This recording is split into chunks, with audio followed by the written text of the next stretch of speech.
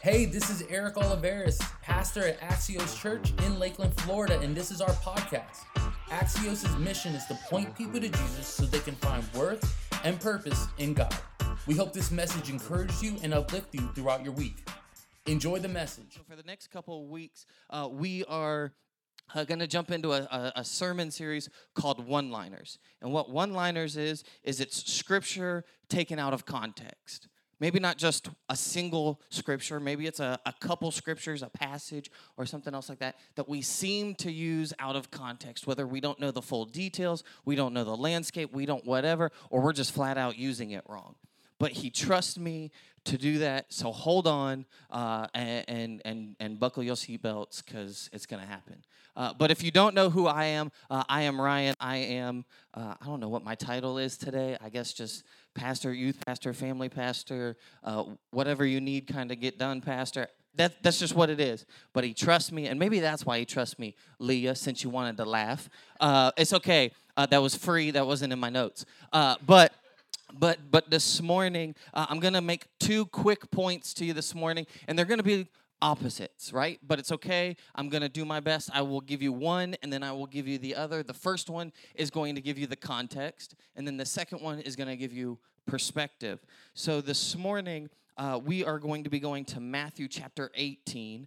So just bear with me. It'll be on the screen. Man, you guys are on top of it back there.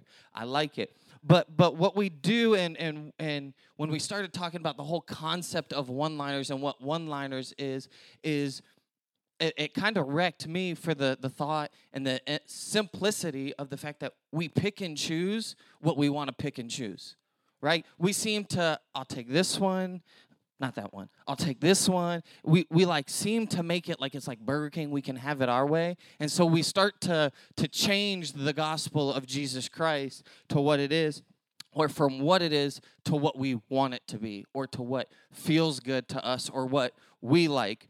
And so this morning, as we jump into this is, and I'm guilty.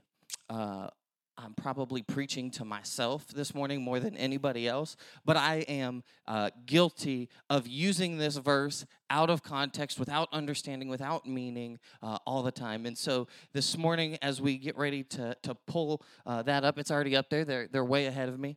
But I want you to think about this. How many times... And please don't answer this out loud.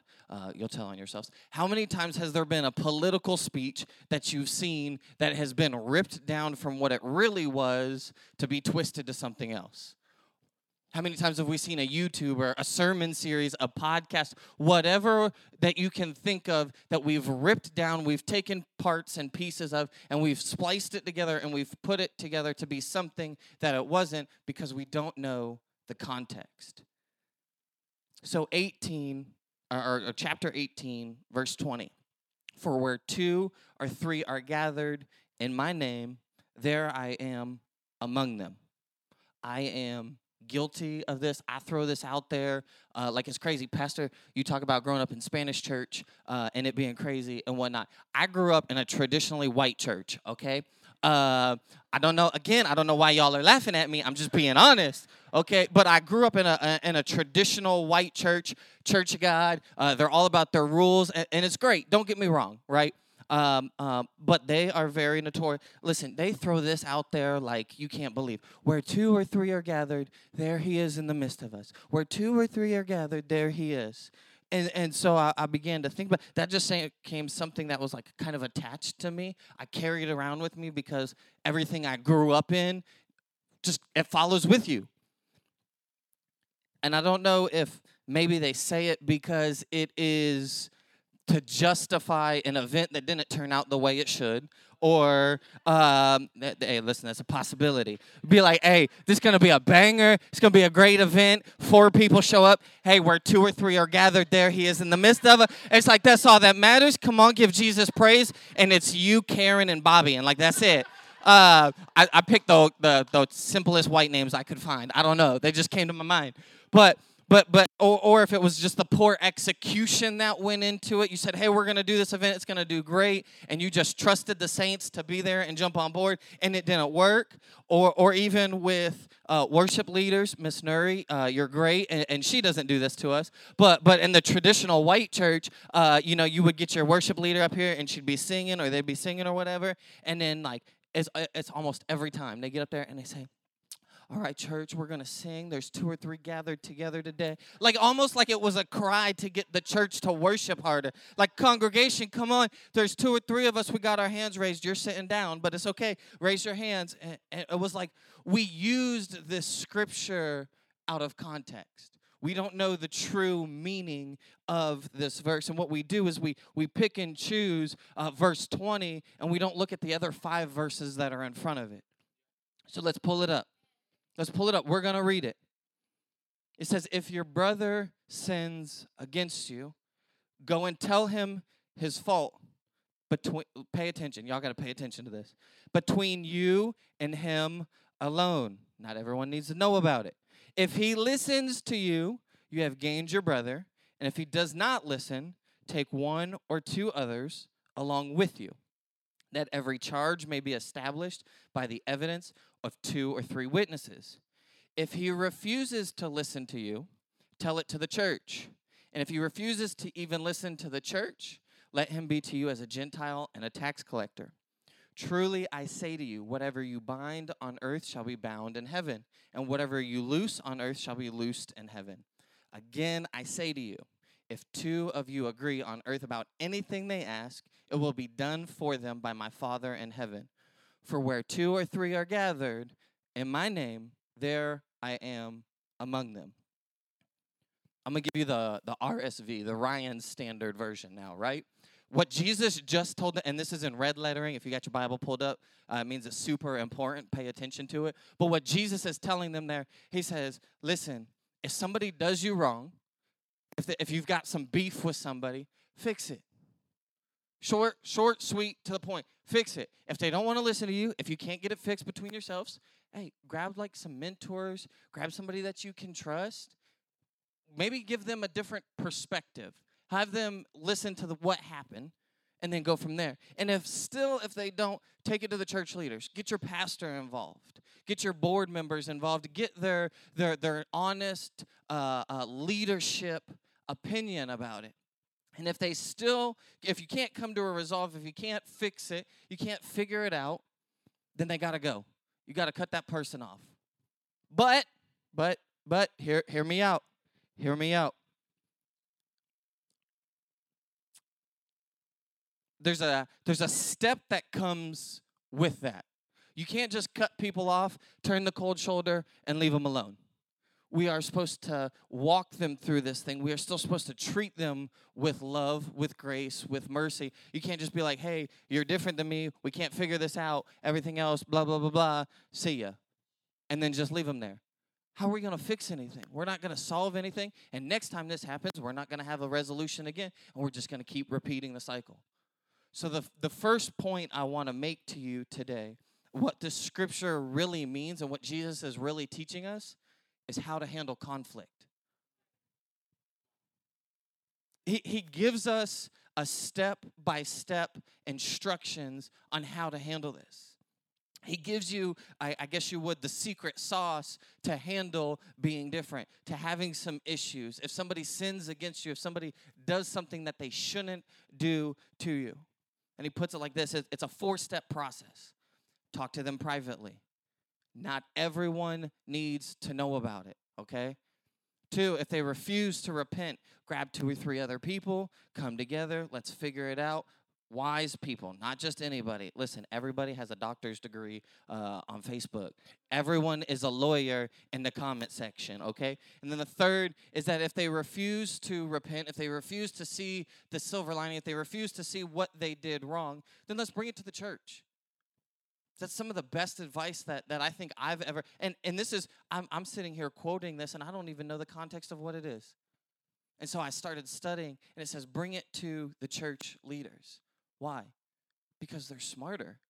Not always. I don't know. It's okay. You're smarter than me. It's okay. But but they've been through some things. They've seen some things. Hopefully they've heard from God, right? And not that God only speaks to church leaders or anything else like that, but it says to take it to the church leaders because God knows that the church and its leaders have an important part.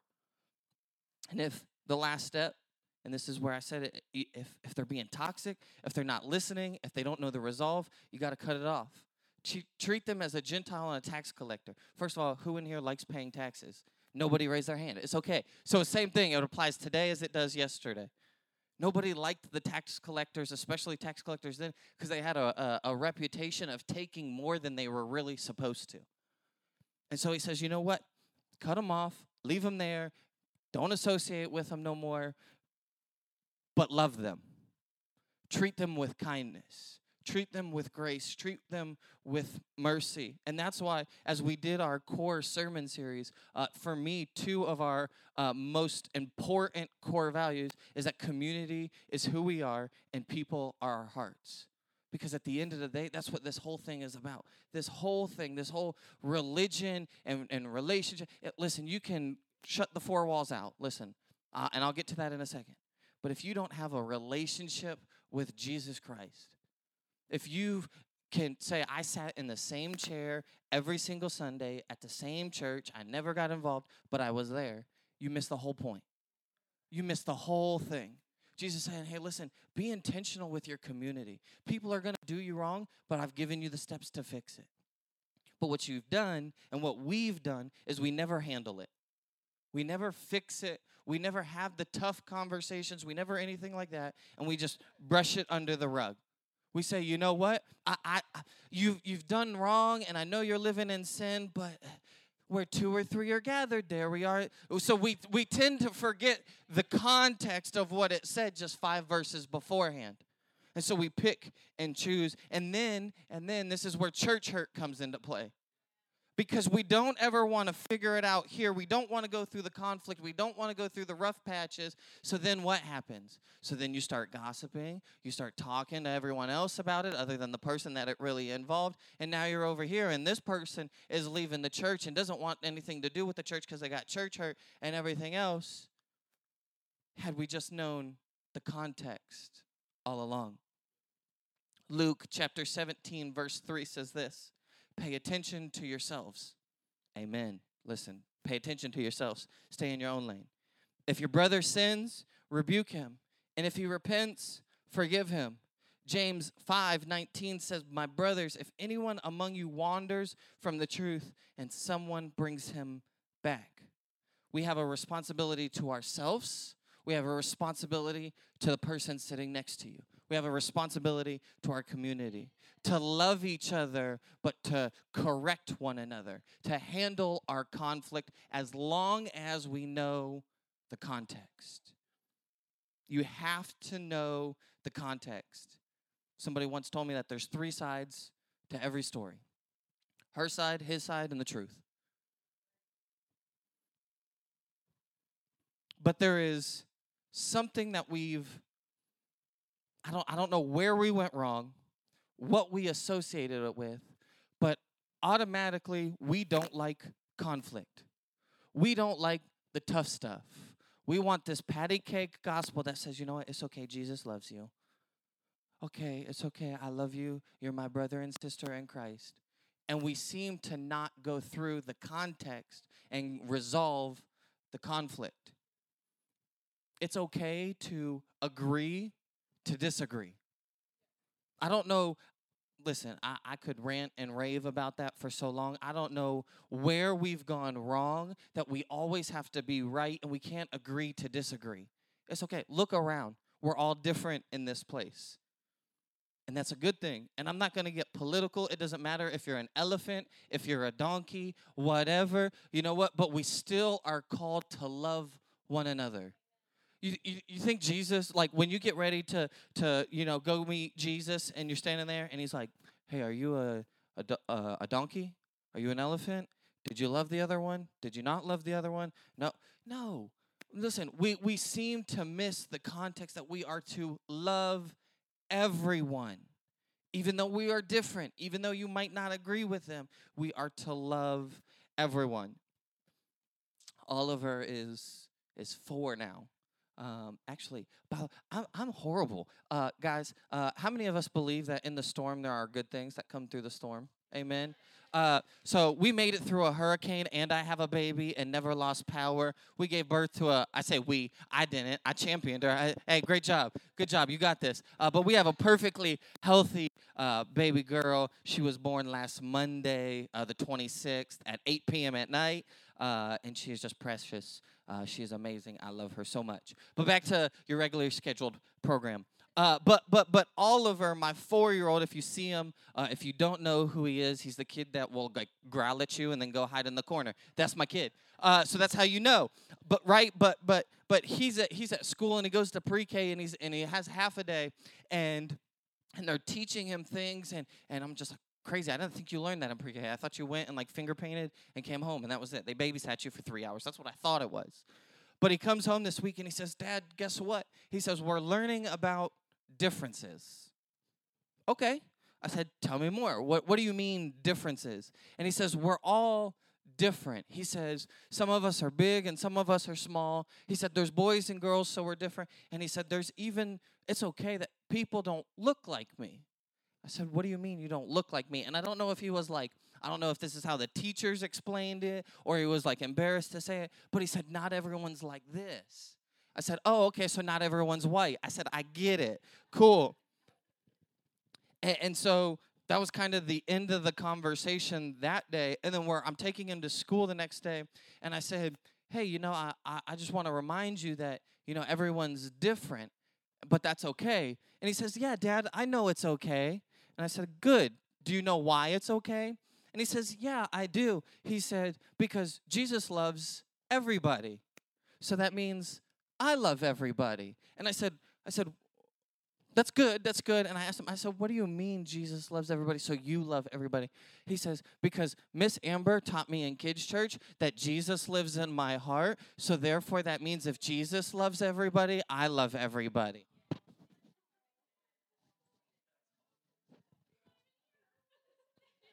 If a 4-year-old gets it, what are we missing, church?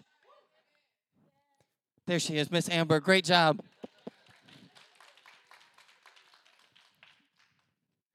My 4-year-old gets it, and yet I don't. Yet we don't. We use Scripture out of context to justify us being prideful.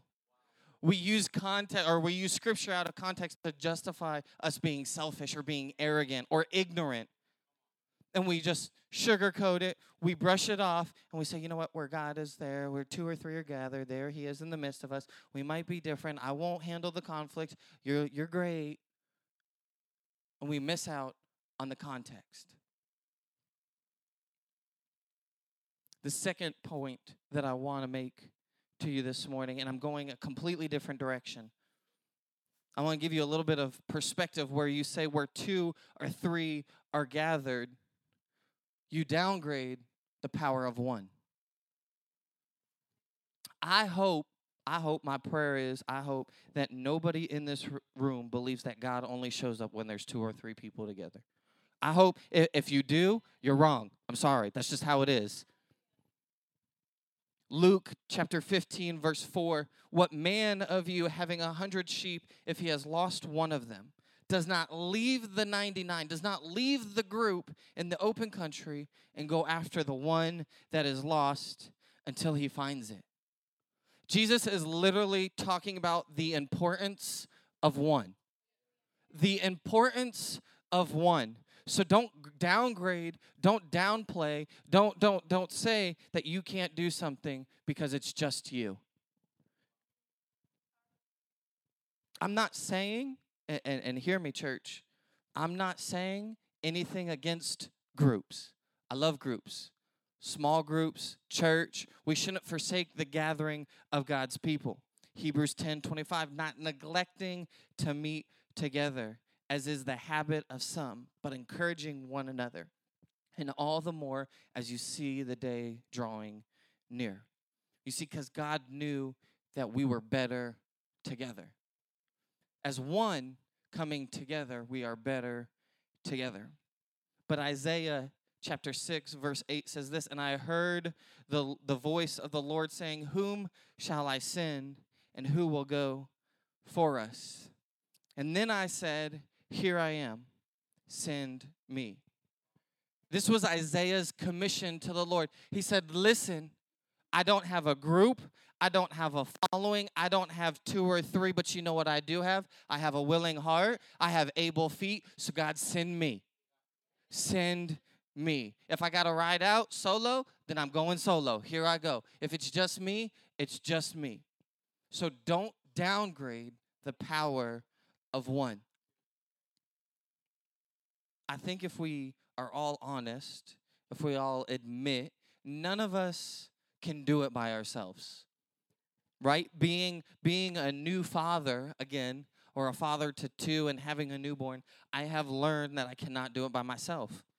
I have learned that my wife cannot do it by herself. She's amazing. She's an awesome mom. She's taken on a whole bunch of responsibilities, and you are amazing, but she can't do it by herself. Pastor Eric is great. He's a pastor. He preaches the house down. He's a lot better than I am, so if you want his message, come back next week. But he can't do it by himself. None of us can do it by ourselves. We've all messed up. We've all sinned. We've all fallen short of the glory of God.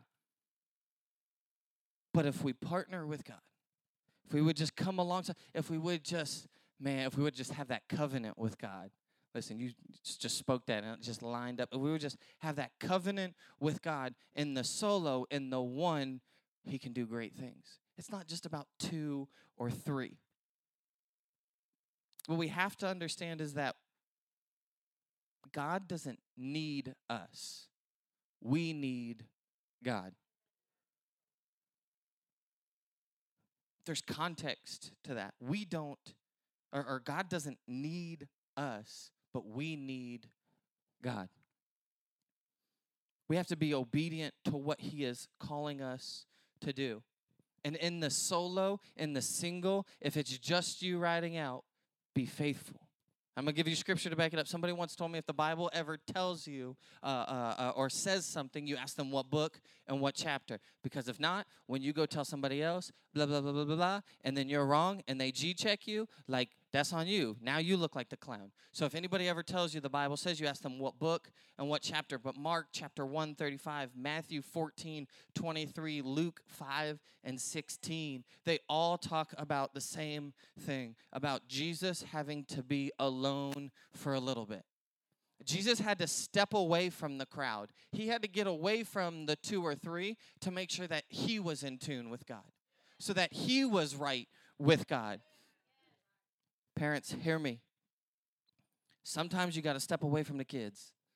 They will drive you crazy. I just started PTO. I am off until January. Praise the Lord. I get to spend time with my family. But Oliver is driving me nuts already. Like, go back to school. Is it Monday yet?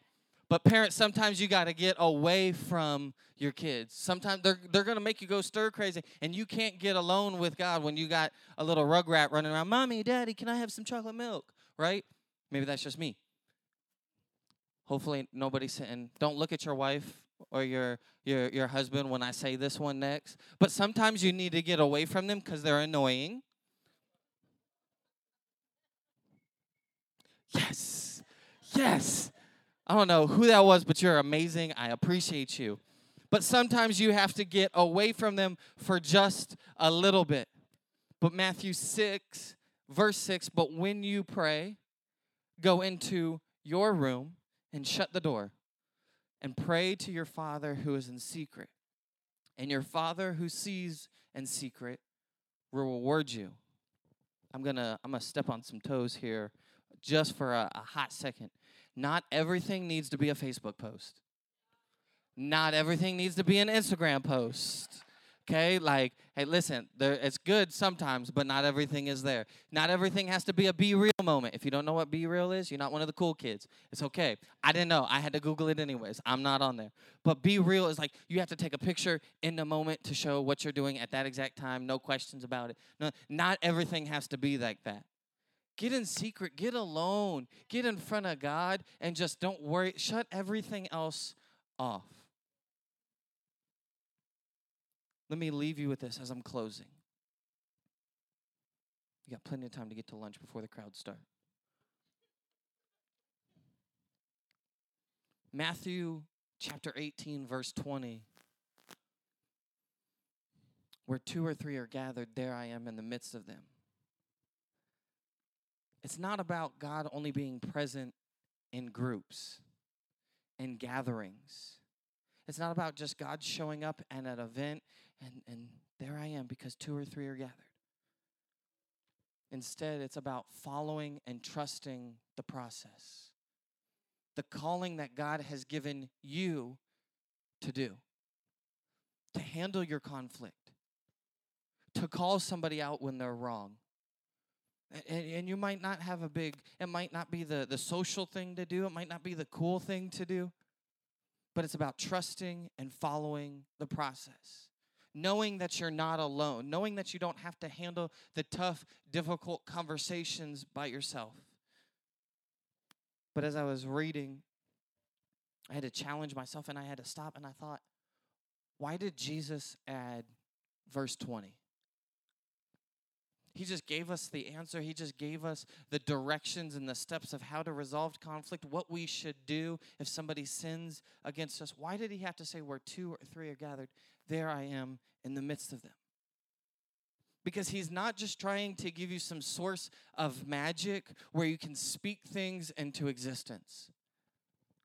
Because if you try to manifest the future without God's voice, then you're going to be empty. But Jesus looks at it and said, this is what you need to do. If you would just follow the steps, if you would follow the plan that I've put in front of you, if you would be intentional, if you would get real and nitty-gritty with your community. And because when you come together with them, and then you're in agreement with them, and then you're in agreement with me, there I am. There I am in the midst of you. And when you speak, it happens. But you can't be doing that when you're divided. You can't be doing that when it's he said and she said. We can't, listen, church, I'm going to be a little sensitive here for a second, I guess. We can't show Lakeland that we love them and that we're here from them if we're divided. If we are a church that says, you know what, Pastor Eric is great on Sundays and I hate him on Mondays. We can't be a blessing and an impact for our community. And I'm not telling you that you have to agree, that you have to model yourselves to be like. The only person you should model yourself to be like is Jesus Christ. Context has to be everything. It's not picking and choosing what we want, when we want it. And what we've done is we pick and choose to justify the way that we act.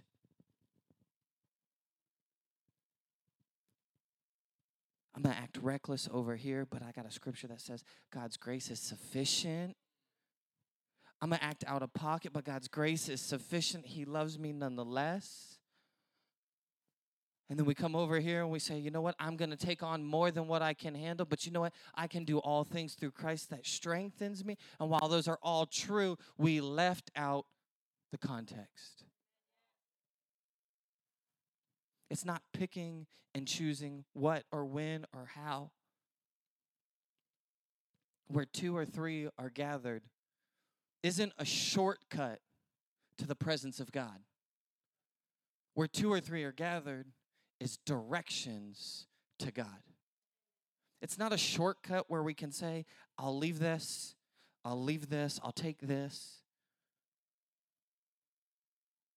We leave the context. We leave the meat and potatoes. And we say, you know what? I want a feel-good gospel. I want a gospel that justifies the way I act and live.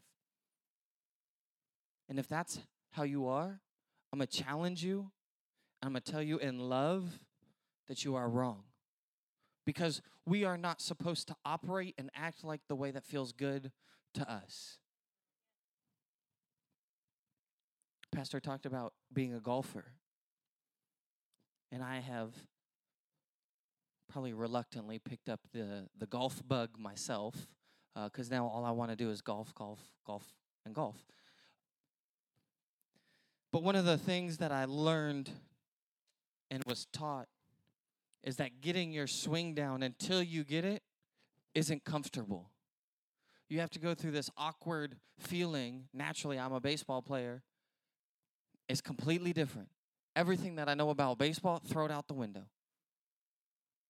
It's uncomfortable to get the correct swing. It's uncomfortable to try to line up the right shot and get the right pace and everything else like that. And I'm still learning.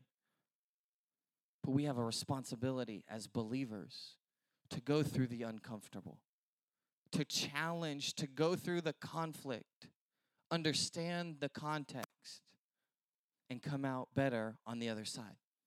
Because where 2 or 3 are gathered, there he is in the midst of them. So let me pray with every head bowed and eye closed.